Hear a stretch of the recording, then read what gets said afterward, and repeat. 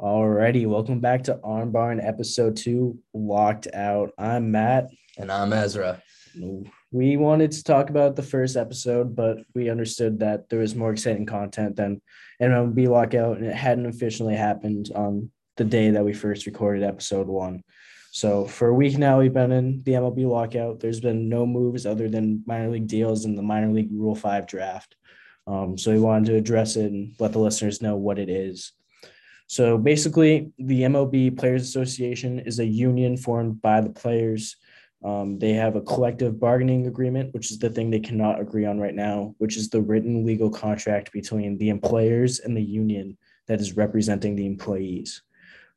So it's basically what's in the contract. It talks about wages, hours, terms, stuff like that, and anything that results in payment and sponsorships. And the two sides, we got the owners and the MLBPA, as we've talked about. So we're going to start with the MLBPA and really just why they're so pissed off. And honestly, I'm with the MLBPA on this one, if I'm being honest. There's so much stuff that really needs changing in baseball, and I don't think anybody's really taking the sides of the owners on this one. Yeah, so we'll start off with the letter that MLBPA tweeted on the night of the lockout at midnight. Yeah, so the MLBPA tweeted out a little statement pretty much saying, in their words, they said, the shutdown is a dramatic measure, regardless of the timing. It's not required by law or any other reason, and that it was the owner's choice. And the MLBPA didn't really want that to happen. They wanted their players to, have faces on the MLB website, and they wanted their guys to be able to get paid, to discuss contracts, all that stuff. And now they can't. And that is a real pain in the butt for especially for these young guys. Yeah, as Ezra said, I mean, the MLBPA, they're basically blaming the owners in this statement. They're basically saying that the owners were trying to hold out as long as they could, hoping that the players would, in their words, not in their words exactly, but they were basically thinking that, like, to try and get rid of some of their, like, what they want and so that they would play. And another thing is that it's been a while since we've had a lockout in the MLB. And as much as I hate to say it, the timing of this one is as good as it could get for the issue at hand. I remember, obviously not when I was alive, but reading about the last lockout and how it really just screwed over the MLB season there. It wasn't even a World Series that year because of the lockout. And as much as I hate to say it, right now is the time to have it, even though it's taking away from free agency and big offseason trades. If it's going to happen, at least it happened now. So it's not taking away baseball games yet. Yes, the offseason is certainly the best time. I mean, the worst thing you'll miss is a few games in spring training where you'll see some of the top prospects or even lower graded prospects miss a few at-bats here or there. And probably the issue with the spring training is just going to be a lack of it. I feel like there's going to be a lot of times where early in this upcoming season, as long as, the lockout goes as the time that we expect it to, which is probably a few months. Yeah, I think I read somewhere that they think middle January, end of February is where they're thinking it's going to end. And so with that, we're going to see a little rust at the beginning of the season, but that's nothing new considering our last baseball season was fresh off of a COVID season. So the rust will be there, and these guys are pro athletes, so they're going to get that rust off pretty fast. Yeah, so jumping right back into it, what MLBPA has proposed and what they want, and they said to the owners, according to ESPN's Jesse Rogers, was they want free agency to start at 29 and a half years old or 5 years of service time, whichever comes first, which would knock it down from what it is currently at 6 years of service time. It's an interesting thing. They want to get paid faster, and so they can get more of these long-term contracts from around the league. And I really think it makes sense. I mean, we've seen with guys like Wander Franco and Tatis getting those big contracts really young, mostly because they can't get them for a long time, considering they've just come up in the league. So I think this is a pretty decent step for those guys so that they're not signing these huge deals too early. Yeah. And really just putting their their career just all in one basket, you know? Yeah, I mean, I agree. I mean, looking at the two that come to mind for me is Ozzy Albies and Ronald Acuna. I mean, Acuna has like an 8-year, $100 million deal, and Albies is like 7 years, like 40 something million. They're absolutely steals for the team, and they could have gotten a lot more if they held out. And I think they would agree that they probably should have held out. I know there's a chance that they probably end up back with the Braves. Like I hope Freddie Freeman ends up. Please, Freddie, go back to the Braves. Don't go to the Dodgers. But if they could have held out just a couple more years, you know, we could have seen them with these multi-$100 million contracts like we see for guys like Franco and Tatis and those other big name guys that we expect them to be in the same conversation with. Yeah, exactly. All right. And the next thing they wanted was players becoming arbitration eligible after 2 seasons rather than 3. And that's really just in the same breath as the free agency starting at 29 and a half or 5-year service time. It's just to give these guys a more leverage in discussions. Yeah, they want to get off their rookie minimum contracts and get paid for how they're hitting, how they're playing, which is arbitration is when a mediator comes in between the two sides and gives them what the fair amount is for a player to be paid. Exactly. The MLBPA really just wants to give their guys leverage in conversations for contracts. They want to give them the ability to choose their own path. And I feel like that's pretty reasonable if you ask me. Now, here's where things get really interesting. The MLBPA wants an expanded 12-team postseason, and they want leagues to be realigned into 2 divisions. I'm not going to lie. This is kind of where the MLBPA lost me. The 12-team postseason, I understand. I mean, it's no 16-team postseason like you have in the NBA or we had in the COVID season, because I hate that. It should not be more than half the teams in the league getting the postseason. So I can deal with the 12, but the realignment to 2 divisions, that's kind of what bugs me. Yeah, it really throws me off. I mean, I could see from some teams why they'd want it, but if you look at the divisions, every team has their ups and downs. It's not like obviously the big markets like the Red Sox, the Yankees, the Cubs, Cardinals, the Dodgers, like their ups are going to be longer than like other teams like the Royals and the Guardians. Or the Orioles. Yeah. But I mean, I just feel like every team gets their shot. You build prospects, you can build the right way. I mean, the Rays are one of the smallest franchises, one of the smallest markets, one of the smallest franchises, and they've been competing for 2, 3 years, 4 years now, and they've always been a pain in the AL East. So. And on that same note, even though the Orioles have had very long lows, they have fought back at winning the division a few times in the early 2010s. Even though they now suck, they're building the right way with a great farm system. And we're going to see some improvement in the coming years. And we'll see that with most MLB franchises. The Marlins have won a World Series. The Royals won a World Series. The Cubs did too, even though they're a huge market team. They just sucked for a while. But there's so much competitiveness in baseball. And with a 162-game season, anything can happen. And I just think that making the leagues into 2 divisions each, it just kind of takes away that competitive nature between divisions also. Yeah, I mean, for me, one of my favorite things to do is watch 18 games a year between the Red Sox and the Rays, because the Rays will put random people out there, I swear, from the stands, and they'll throw 97. And it's just like, where did these guys come from? The Rays just know how to like build through prospects and through the draft and buy low, sell high. And I feel like the small market teams should learn more how to do that. And even if you have to use a little bit more analytics like the Rays, I mean, I think it's a good like strategy, and it's obviously paid off. And we know Moneyball works. We've seen it with 2 franchises. Teams should use that as a stepping stool to get wins, to win games. It's not as difficult as it seems. Obviously, it's a professional sport, and you have to have the best players to win, but you can have the numbers back you up. The A's did it. Billy Beane showed us perfectly. He gave us the platform to do it. So I feel like teams should just follow suit.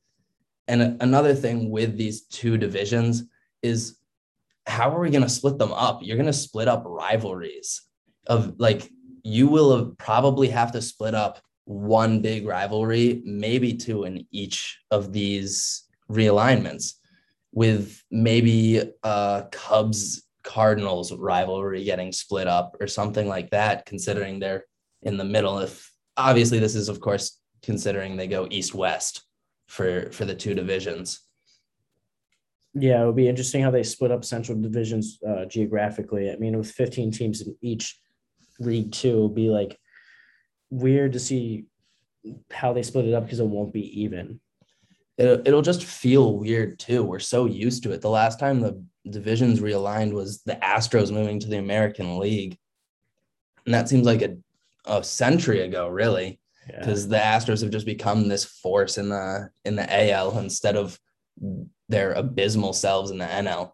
And I just don't like it. I feel like the two divisions, it doesn't make any sense for the game. Yeah, it doesn't make any sense. The only, like I said, it would make it uneven. The only thing I could see them doing is creating two more teams, and I don't even see that happening. I mean, I know they've talked about teams in Nashville and a team in Montreal and a team in Vegas, but I mean, you already have two teams that want to move. There's not going to be a lot of cities that are left after that, so it's going to be interesting. It just doesn't seem like the thing that at least in my opinion, that the MLBPA should really be pushing for. I feel like this should be at the bottom of their grocery list right now. Yeah, and we actually still have two more things. We got the luxury tax threshold will be raised from 210 million to 240 million. This I'm fine with. That makes sense. I totally see the need for it. I mean, just going into economics for a second, there's always going to be inflation. And this is just part of that. Yeah, I mean, they just want their guys to get paid once again. I know this would technically help the bigger market teams, but the smaller market teams, like their owners are still millionaires, if not billionaires. Like they can spend money too. It's just about spending it in the right places. And I'm going to say it again.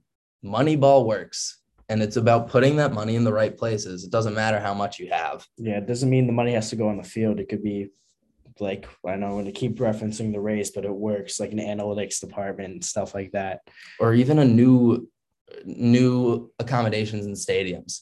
I know the Trop needs some work, so maybe they should put a little less into analytics and more into making the Trop a more fun stadium to visit. That is true. But the last thing on the MLBPA wish list is the advertising patches on uniforms, which we see in soccer and now also in basketball more recently.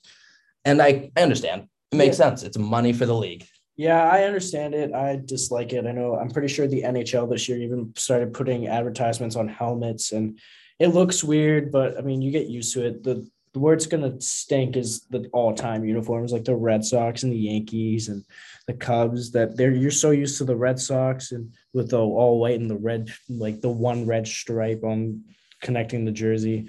And then you got the Yankees and the Cubs pinstripes. It's just a classic look. It's just going to look weird. The question for me really is where they're going to put it, because I didn't like the idea of it at first, and I don't really like it and still. But if they put it maybe on a hat, on like the side of a hat, that would be fine. When they added the Nike logo to the jerseys, I was not a big fan of that either. But, like Matt said, it's, something you get to grow to get used to. But like Matt said, those all-time jerseys, those pinstripes, those are iconic jerseys that you can't see any different. You can't just keep throwing at product placement on it. You got to put it on the hats. That's where I'll stand. If you're going to put advertising on the jerseys, put it on the hats. Spare us the pain of seeing you defile iconic jerseys. Yeah, it has to be on the hats, because I was even thinking, like, in the NBA they have the Nike logo on one side and the advertisement on the other, but like in the NBA all their logos are in the dead center of their jersey, whereas in the MLB you got some teams like the Cubs where they have a C in the top left and you couldn't put a logo right next to their logo. Right. We can't just change the jerseys again 1 year later. We gotta have some sense of consistency with these. And speaking of consistency, it's weird that both of the arguing parties, they're actually both asking for the advertising patches. And the main difference is what the owners want here. They want a lot more money from it. They want a 70-30 split for the owners as opposed to the 60-40 split that the LBPA wants. Yeah. Sorry about that. Yeah, I find it interesting. I mean, I don't even know how they would split it to the players, like 40%. I don't know if you would give it evenly or if it's to the guys that get paid, like the percentage of payroll. I mean, it's just a tough thing to allocate, really. Yeah. And the owners wanting to take even more of that, it's just, it's just greedy. And that's what the owners really are. I feel like it tends to happen in sports. The owners want to either save the money by not paying big stars, like we saw. Of course, I'm going to reference the Orioles, but with the signing of Chris Davis over Nelson Cruz, the Orioles had the money to sign both, but they decided to sign one because the Angelos family wanted to save money. And as much as I hate that deal, it makes sense in the idea of it. But again, a 70-30 split seems a little unfair to me. Yeah. I mean, and then, so I know we already started a little bit, but hop right over to the owner side. I know the MLB released a statement by Rob Manfred. It was quite the interesting statement.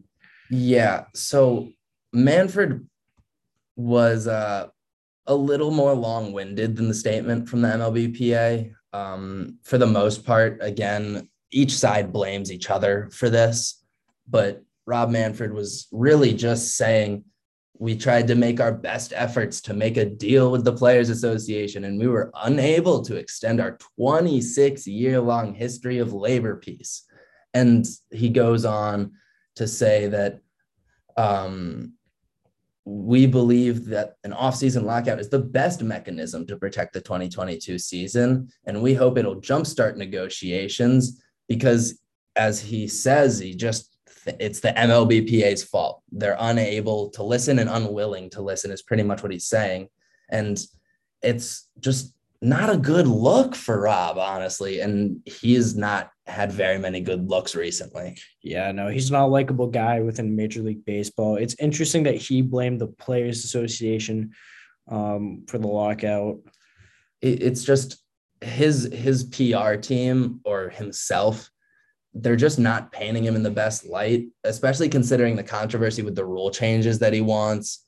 I mean, we've all gotten used to the pitch clock, but the other rule changes, like the runner on second in extra innings, that he's already getting rid of, which he already got rid of because everybody hated it so much. And that's a whole other conversation. I could talk about that for an hour. But he's just tried to change the game so much. And for guys like me and Matt and a lot of other fans, I know my brother is a huge Rob Manfred hater, but he just needs to go, honestly. Yeah, there's no coincidence that every time he goes onto the World Series stage to hand over the trophy, he gets booed. It was bad. I remember this year was really bad. Everybody cheering for the Braves, happy that they won the ring. They didn't want to see the Astros win. And speaking of the Astros, there's only one thing in baseball that's more hated than the Astros. And it's weirdly the guy that did nothing. Not so weirdly, really, actually. It's the guy that did nothing to the Astros for their cheating. And it all just makes sense why we hate Rob Manfred. It was the beginning of the end when he called the World Series trophy a piece of metal. Yeah, he said he wouldn't take it away because it's a piece of metal. And I understand that his job isn't really, like, his job description's a little vague. He's supposed to negotiate the marketing and labor, and he hires the umpires and works with television contracts when he's really just like the face of the owners. But the dude is just doing an awful job at it. When you're supposed to be a face of a group of people, you're supposed to have charisma and you're supposed to be likable. And boy, oh boy, is he not. Yeah, it's unreal. I think the big thing that I saw while reading his letter was something. Let me see if I can find it here. It was talking a lot about the money of it all and like, but it was interesting how the players themselves, like, they just want to get paid from these billionaire owners, and the owners' main thing is to make money. But when they're not paying the players and thinking more about themselves, it's just hard to be on their side. It's really difficult to be on the side of greed. And another thing that the owners do want, we got a little off topic there because, Rob Manfred sucks. Another thing that the owners want is very similar to the NBA also. They want to create a lottery for the draft. This was terrible. And I've seen my share of bad ideas in baseball. The runner on second base rule, the pitch clock, the 7-inning doubleheaders, which honestly wasn't that bad of a rule, but it just felt like high school instead of the major leagues. But a draft lottery might be one of the worst. Yeah, I mean, I like the NBA. It makes sense. You get the number one pick. You're getting pretty much, for the most part, a guaranteed everyday NBA player. For the MLB, you take the number one overall pick.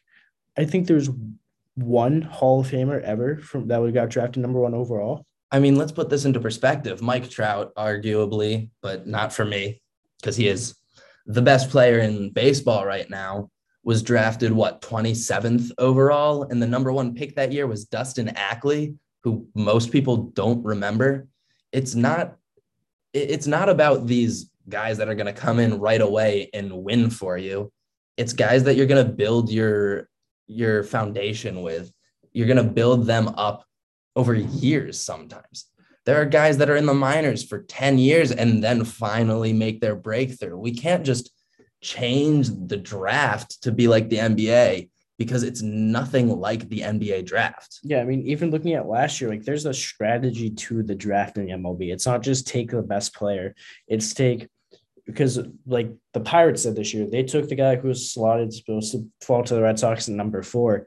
They took him so that they could save money to pay people later on in the draft. And the number one prospect, Marcelo Meyer, ended up going number 4 to the Red Sox. So it's like the draft isn't just pick the best player, hope for the best. It's really a strategy on who you want on your team in the first round and the later rounds. And also with the amount of rounds, you can work so many different strategies. I know the Angels last year, what was it? They didn't take a single position player. None. Or maybe it was not a single pitcher, whatever it was. They clearly knew going in that's what they wanted to do. And with the NBA, there's 2 rounds. In the MLB draft, there's 25. You can't throw off that balance like that. It just doesn't make any sense to me. Yeah, I mean, even in the COVID season, I know I keep bringing up the Red Sox, but like we as the Red Sox, because I'm obviously a part of their organization, they drafted Nick York, who wasn't supposed to go to like mid-second round, and they got him for cheaper so that they could take Blaze Jordan in the 3rd and spend pretty much the same money there as they did on Nick York. And both of them have become top 10 prospects in our system now. So like, it's really interesting. It's not just the guy you like I said, it's not just the guy you like the best, even though it might turn out that way that he becomes the best. It's not just who's the most raw player. And now, speaking of issues within the major leagues, we've got another one that came out right after we filmed our first episode or recorded our first episode, and that's the MLB changing balls during the season last year. What in the world? Yeah, so I originally actually saw this on TikTok, and I had to Google it to make sure it's true. But Ezra, I know you have it pulled up right now, so I'll let you explain exactly what happened. So last year, there was an issue mid-season because the MLB was changing balls for less watched games, for less important games deemed by the MLB. They would be given less juiced balls. And, that's just, it's messed up. You can't. Without telling anyone. Of course, without telling anybody, none of the players. There was the example that I found, not that I found, but I was made aware of, was a Rangers Mariners game mid-season. They were given dead balls, and there was very little home runs in that series. The MLB deemed that an unimportant series, so they gave them worse balls because they didn't want people to pay attention to that. Whereas the Field of Dreams game, which first of all is an amazing concept. I loved that game. It was so fun to watch, and it did reel in so much money and views for the MLB, which I guess is a good thing, but they juiced those balls to the max. The MLB was deciding what game was important and what game wasn't. And you can't do that in a major sport. It's fixing. Yeah, it's kind of like how people believe the NFL is scripted. I mean, the MLB actually owns Rawlings, so they get to tell Rawlings how to make the balls and where to ship them for what games. And like, so the whole purpose of this was so that players like a player who had a down season this year is Trevor Story. He's on the Rockies, who were a god awful team, and like he's not going to be demanding as much money now with the incoming season because he had a bad year last year. And with this, screwing players over for their money and having them have worse seasons and making games less important and less desirable to watch, the MLB didn't even say they didn't do it. They didn't deny it. They admitted it. But they were like, oh no, we couldn't because COVID-19 production was causing delays with baseballs. So we had to use older baseballs that were dead. They said every baseball used in a 2021 MLB game without exception met existing specifications and performed as expected. And they said that generally balls are produced 6 to 12 months prior to being used in a game. But because Rawlings was forced to reduce capacity at its manufacturing facilities in Costa Rica due to COVID-19, the supply of these recentered balls, as they call it, wasn't sufficient. So then decided, even if this is true, which I'm sure it is in some extent, but you can't just decide willy-nilly who gets what balls. You can't say, oh, this game that's going to be televised internationally, say the London game that we had a couple years ago, you can't just be like, oh, they're going to get the good balls and we're going to give Orioles Pirates game the bad balls, because who wants to watch Orioles Pirates? I want to watch Orioles Pirates. People want to watch their teams and they want to watch their teams play well. And I just don't understand how they could have possibly gone through with all of this. It's just ridiculous to me. Yeah, I mean, I'm looking at one game right now that I think was one of the biggest games of the year, was like for viewership wise, was the Red Sox Yankees wild card game. I mean, it's one of those games that it's a rivalry. It's a playoff game. You got many people watching it, and looking at both the Yankees runs, all two of them came on home runs, one by Stanton in the 9th and one by Rizzo in the 6th. And it's just looking at the Red Sox, they also had 2 home runs, one by Bogarts and one by Schwarber. So 4 home runs with 8 runs combined in the game is interesting. And it also makes sure that better teams win, pretty much. I mean, in this Yahoo Sports article that I have up, it says that it's tough to quantify the impact of MLB using 2 different balls in 2021. But it impacts statistics for each team. If one team gets a larger percentage of these newer, better balls, that explains why their players do better, will make more money, will hit more home runs, win more games, and just become a powerhouse. It keeps the power where it's supposed to be in the eyes of the MLB. It gives the Yankees these juiced balls. It gives the Red Sox, not sorry, the juiced balls to make sure that they're reeling in the cash. And the long-term effects of this, it keeps them reeling in the cash and it keeps them more able to sign these big stars. And with numbers in specific stadiums, you see guys hitting more home runs at certain stadiums because they're a team in more big games. more free agents want to go there because they can hit better there. And it just has all of these adverse effects that I don't think you can reasonably say are good for the game at all. Yeah, I mean, a few examples that one I literally just thought of right now is one of the biggest markets in the MLB is the San Francisco Giants, and they were projected to not be anywhere near the top of their division. They finished with what, 107 wins. Yeah, 107 wins. And like just thinking about it, like they had but like they didn't get a whole new team either. They had a bunch of veterans and Brandon Crawford, Buster Posey that had the best years of their careers. So it's interesting to think about that part of it. And like another thing is the home run derby. You obviously know that the balls are going to be as juicy as possible because they want viewership, they want home runs. Everybody knows that's where a lot of the juice balls are.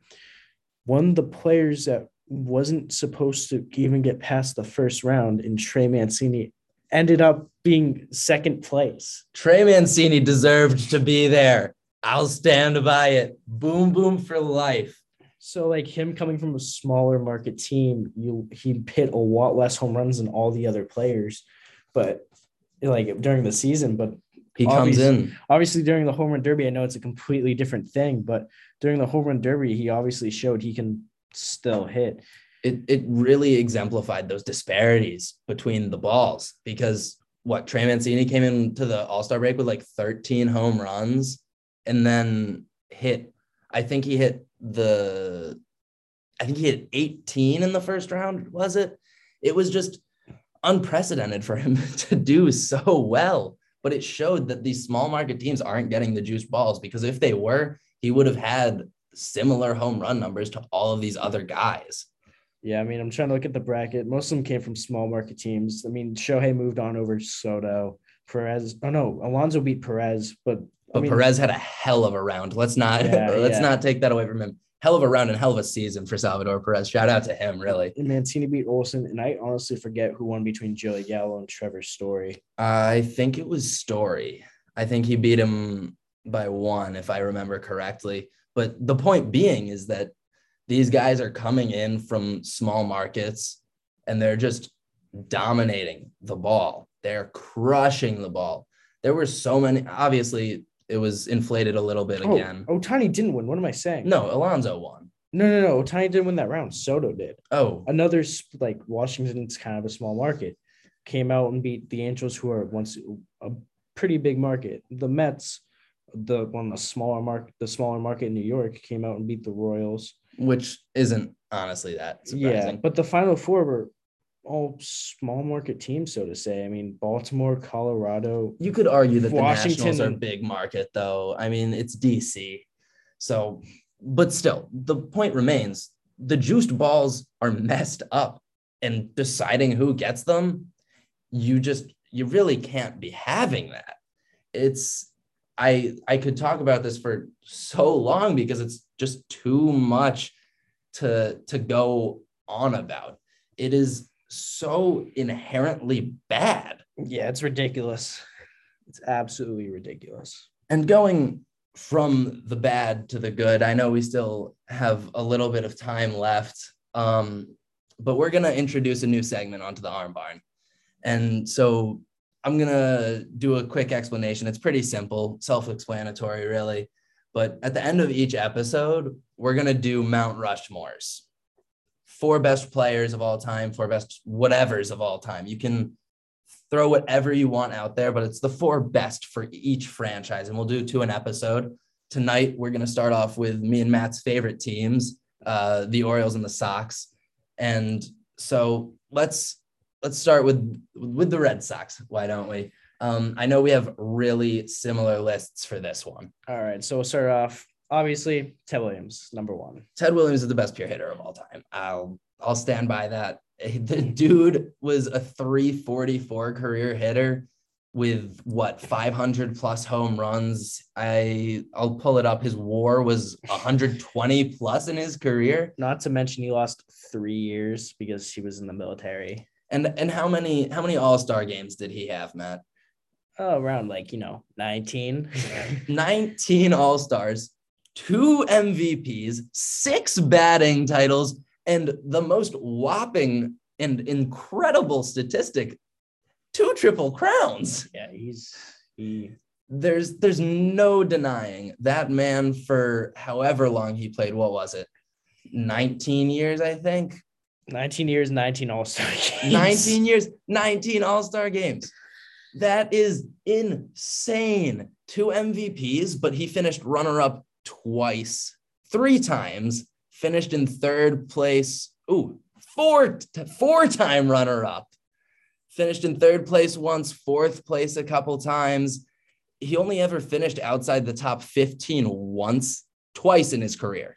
And one of those years, 1953, he finished 26th in MVP and was named an All-Star, and he played 37 games. He had a 407 average that year. In 37 games, he had a 1.4 OPS. He's the all-time leader in on-base percentage. You want to know what that on-base percentage is? It's 482. He was getting on base nearly half the time. You would be yanking a chain and you would be trying to pull Mount Everest, and you would have a better chance of telling me that you did that than that Ted Williams shouldn't be on the Mount Rushmore for the Sox. It's undeniable. He had 1 year with an under 400 on-base percentage. It was 1959, his age 40 season, and he had a 372. The dude was incredible. He's amazing. He's incredible. He's fantastic. He's one of the best players of all time. He's the best hitter of all time. Like, there's a statue of him in the Hall of Fame for a reason. He's there. He's called the Kid. He was the first of the Kid, and you can't argue with him. All right, my second player on this list is Yastrzemski from obviously Boston all throughout his career, 23 years. And I just want to put this into perspective.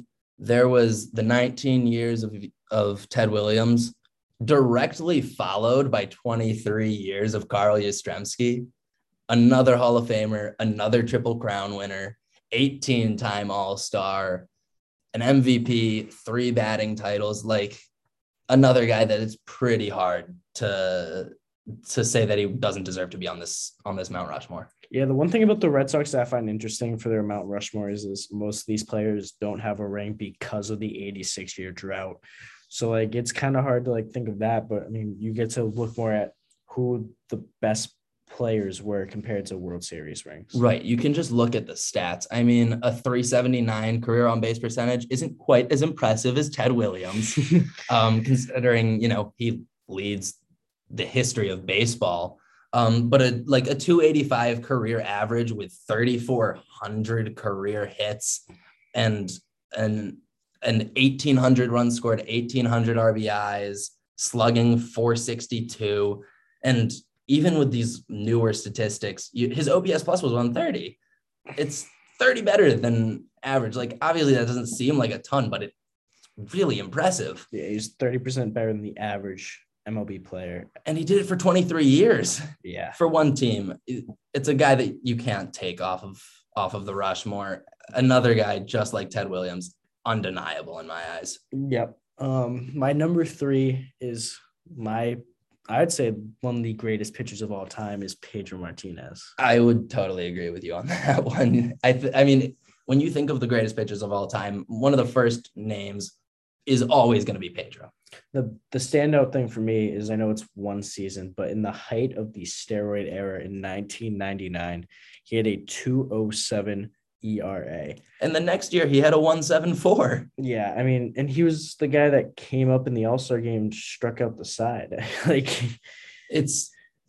He's easily one of the best pitchers of all time. And I know there's an argument that can be made that he doesn't deserve to be on this Mount Rushmore because of how many teams he did play for. But I believe that he had 3 Cy Youngs, right? And only one of them wasn't with the Sox. One was with the Expos, but 2 with the Sox. And he finished runner-up in MVP voting with the Sox. The dude was incredible. Yeah, I think he's the greatest pitcher in Red Sox history, easily, and one of the greatest of all time, if not the greatest. And our 4th guy, because of course me and Matt have the same list because great minds do think alike, is a guy who we think is a first ballot Hall of Famer this upcoming ballot, Big Papi. Yeah, I mean, yeah, my childhood in one person. I mean, 541 career home runs. I mean, he only spent a few years with the Twins. At the beginning of his career, and then he was a lifetime Sox, and Yeah, he was his best with the Sox. easily. I mean, he didn't do that well with the Twins. I remember hearing a story that Pedro Martinez actually had to convince the Red Sox to sign Big Papi, which obviously worked out okay. I mean, they're eventually going to have to build a statue from his speech after the Boston Marathon bombings. I mean, he's just one of the faces of Boston, still in Boston commercials with Sam Adams and all of that. He's just the face of the city. And unlike the other guys on this Rushmore, he's got 3 rings to his name. And that's something that really pushed him ahead of a couple of our honorable mentions who we'll get to in a minute. But just looking at the stats for Papi, again, a very long career, another 286 career average. And with 14 years with the Sox, what did he have? 1,500 RBIs. And might I note, 13 stolen bases, because Papi was a speedster too. I saw him steal third. I mean, we have 2,000 career hits with the Sox in 14 years, 524 home runs or doubles, 483 home runs. That's absurd. Those are absurd numbers. And I understand if you want to say some of these other guys that we've thought of on the Rushmore, but there's no face more iconic in Boston sports besides for maybe Tom Brady than David Ortiz. Yeah, I mean, the guy was for a few years a consistent MVP, top 3, top 4 finisher as a DH, a guy who didn't play the field. He didn't get any of the fielding stats. He wasn't taken into account and accounted for fielding at all. He was such a good hitter. He was top 2, top 3, top 4 MVP every single year those years. And now some honorable mentions we didn't get to talk about. I know Matt has one that a lot of people aren't going to really know right off the bat. So Matt, why don't you start off with the honorable mention number 1? So my honorable mention was Tris Speaker. He was the youngest player in baseball history. I believe he signed with the Red Sox at like 15, 16, and he made his debut at 19 years old. In 1907. He played with the Red Sox until 1915. He's the all-time leader in doubles. He's an MVP under his belt too. In Boston in 1912, the year they won the World Series. He won a batting title. And this is all before Silver Sluggers too. Like those weren't things. There was no award for the best hitter at each position. So he only has one award to his name, but it is an MVP. Yeah, I mean, and MVP, that standout 1912 season, he led the league in home runs with 10, which I know isn't amazing, but it was for the time. 53 doubles, led the league. He had a 464 on base percentage. His OPS was over 1,000 that year, and several years after that. I know those years weren't with the Red Sox, but still, the dude's big for the Sox. Yeah, he's a Hall of Famer. I mean, he was just one of the first Red Sox of all time, and I think he got to represent every era. So I threw him in there as my honorable mention. And so with my honorable mention, I went with a slightly different approach. I was thinking about maybe Carlton Fisk, one of the most, recognizable videos in baseball history. You have a lot there, but I actually went with Nomar Garciaparra, one of my brother's favorite players. He actually has a bobblehead of him in his room. He was one of my favorite players as well. And he was just so good at seemingly everything. I mean, he won the Rookie of the Year with the Sox in 97, several MVP votes. He finished runner-up in 98. In 99 and 2000, he led the American League in batting average with a 357 and 372 respectively.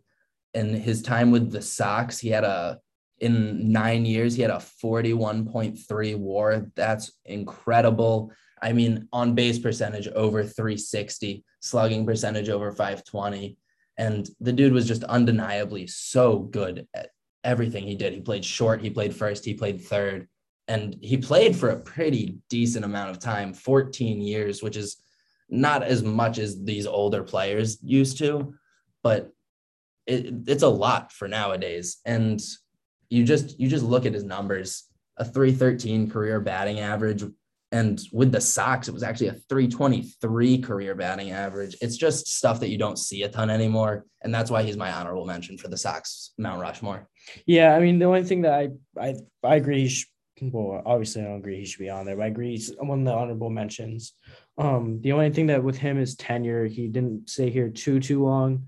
We traded him at the deadline in 2004 to get Orlando Cabrera and Doug Mientkiewicz, which obviously helped us win a World Series and put us over the top. But he's one of my favorite players of all time. He's partly the reason why I wear number 5 today. He was the first MLB jersey I ever had, was a Nomar jersey.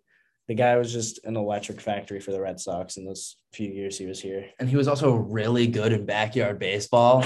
Yeah. So I just had to put that out there. The Jeter Garcia Parra era was iconic for Red Sox Yankees. That was quite a rivalry between teams and between the most loved position on the field also. And now shifting over from Matt's favorite to my favorite, we're going to talk about the Orioles. I'll let you take your team. The Baltimore Orioles, 1983 World Series champion Baltimore Orioles. Now, there's an obvious one I don't think anybody's going to disagree with, much like the Ted Williams pick. It's Cal Ripken Jr., Iron Man, the best shortstop of all time, the Iron Man, 2-time MVP, Rookie of the Year, 19-time All-Star in a career that lasted 21 years. And the only years he didn't go to the All-Star game was his first season in 81, where he only played 23 games, and his second season where he played 160 and won Rookie of the Year. The dude was an All-Star every single year after his rookie year, from 1983 to 2001. He was great defensively. He was great offensively. He never missed a game. You can't deny it. Yeah, I mean, 3,000 hits, 400 home runs. I mean, one of the best defensive players, one of the best defensive shortstops, 2-time MLB Player of the Year, 2-time MVP, home run derby champion, which I didn't even know until right now.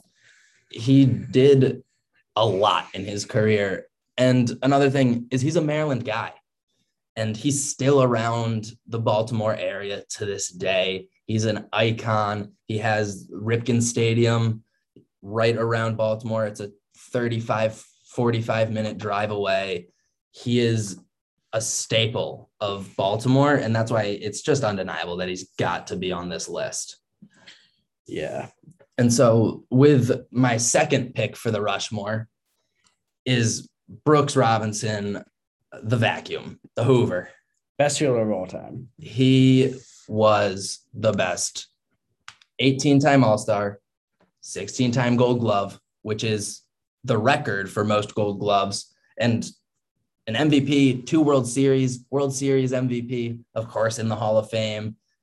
And the excuse me, a career 723 OPS is, not the greatest that we've seen, but Gold Gloves seemingly every single year, 23 years, all with the Orioles. He is undeniably one of the greatest. That's why his number's retired. Yeah, not only did he win 16 Gold Gloves straight with the Orioles, he had 2,800 hits, almost 2,900, 260 home runs, still hit 270. I mean, he was a solid hitter, and he had the best glove of all time, called the human vacuum for a reason. I'm of the belief that you could make Brooks Robinson literally never hit the ball, and he would still have a positive WAR, because he was just that good defensively that he changed the game. And it's impressive when you look on Baseball Reference and you see 18 All-Stars and 16 Gold Gloves. The consistency is just something that's not seen anymore, really. Yeah, he's one of the players that when you look at today's game, you look at the best fielders, and the first position you look at is third base. I mean, right now you got Arenado and Chapman, who are two of the best fielders of Platinum Glove winners, each of them. But Brooks Robinson really set the precedent for a great fielding third baseman. And again, another guy who's still a staple of the Baltimore community, is always around, even in his old age. He has a statue in the right behind the opposing bullpen at Camden Yards. And I actually have a mini statue of his statue because of the giveaway. The dude, all around Oriole guy. And so my third entry into the Rushmore of the Orioles is Jim Palmer.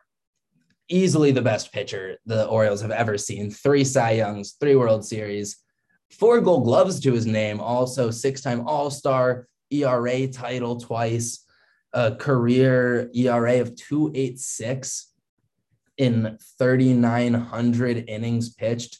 And I know we talked about it last episode, how much we love a workhorse. 1970.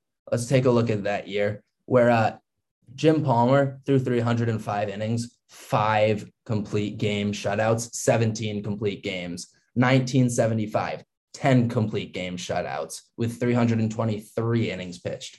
And then 1977 somehow didn't win a third straight Cy Young this year with 319 innings pitched, which led the American League.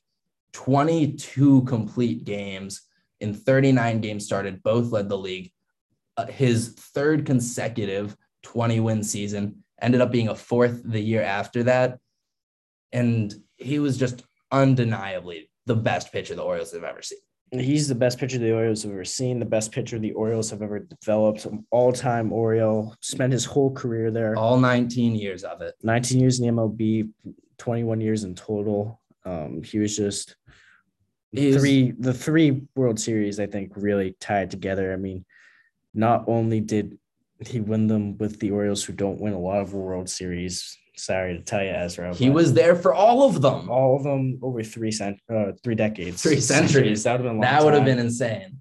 And my last entry into our Orioles Rushmore is something that I don't think a lot of people will agree with. I think a lot of people will go with Frank Robinson for that one, but I think he's more of a guy that I could see on the Reds, Mount Rushmore. But my guy is a guy that you will find no stats on for Baseball Reference for his baseball skills because he wasn't the best player when he played. It's Earl Weaver, greatest manager in Orioles history. He's up there for greatest managers of all time. The dude kicked dirt in umpires' cleats because he wanted them to know that he was in their head. He won a World Series with the Orioles. He's in the Hall of Fame, 4 AL pennants. He's the epitome of an old school manager, and he was a leader for the Orioles for so long. He was managing from 1968 to 1982 consecutively, and then came back for 85 and 86. The dude was a monument. He was the Orioles manager. We don't see that a lot anymore because whenever a manager fucks up, they get booted. Earl Weaver didn't mess up. And even when he did, he didn't get booted. He just was the Orioles manager. And it's something that I really love. He's one of my favorite Orioles of all time. And he's a manager. He didn't step foot on the field as a player. He's easily got to be there for me. Yeah, he's definitely a good pick, but I went a different route. I wanted a modern Oriole. Someone that I grew up watching is Adam Jones, is who I went with. He joined the Orioles in 2008 season. He was a 4-time All-Star for the Orioles. He won the division in 2014 with the Orioles. He was part of their, so to say, glory years of the 2010s. Glory years is a push, Matt. As an Orioles fan, I'll say that. It was a few years of happiness with defeat at the end. But I mean, the guy constantly was hitting 30 bombs a year with the Orioles before he went to Arizona and eventually Japan. Where he's living his best life, might I add. Yeah, but I mean, he was a great hitter, great fielder, won 3 Gold Gloves, a Silver Slugger, finished top 10, top 6 in MVP voting in 2012.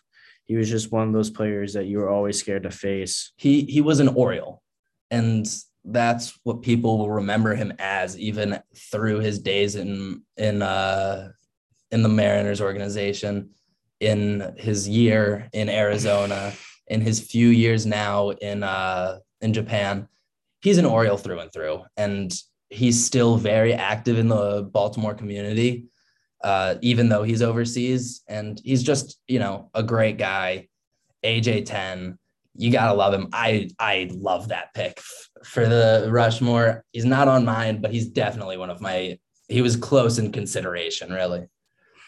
Now, my honorable mention is probably who a lot of people had as their number 4. I had Eddie Murray as my number 4.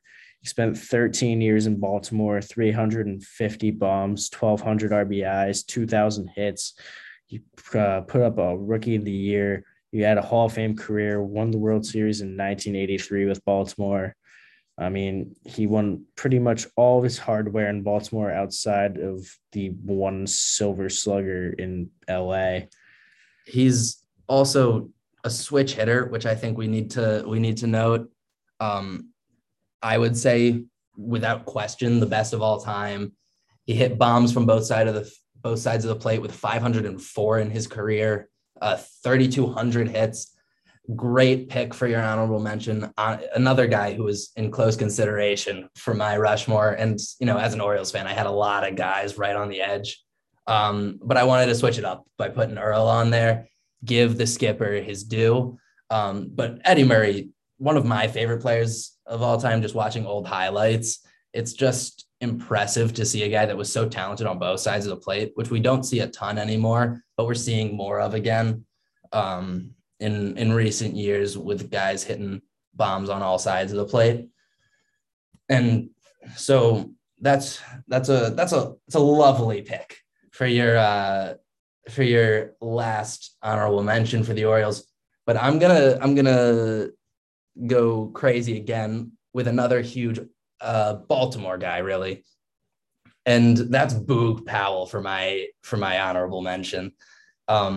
The guy is not a name I think that a ton of you are going to know off the top of your head if you're not an Orioles fan, but I'll give you some numbers real fast. In his time with the Orioles, he won a World Series, was runner-up, not a World Series, an MVP, pardon. He was the runner-up once, finished third in voting once, led the league in slugging once, and he was a consistent bomb threat. He was a big guy, and he was just always there for the Orioles when they needed him most. I remember a story about him and Cal and how when Cal showed up in Baltimore, the first thing Boog said was just, "Get ready, kid." And it's just a really interesting story with Boog. He came up from nowhere, big dude, and he just won an MVP, 4 All-Star games, a couple of World Series, not with the Orioles though, or one with the Orioles, pardon. And he's just a lovely guy, and he's still around Camden Yards all the time. He actually has a sandwich stand out in right field on Utah Street that everybody loves. He's an icon in Baltimore, and that's why I had to give him the honorable mention.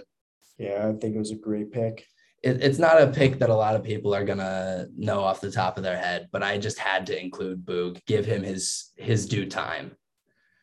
And I think that's really all we got for today's episode of the Armbar. And thank you all for joining us. Yeah, we're going to wrap up here. And thank you for listening to episode 2, Locked Out.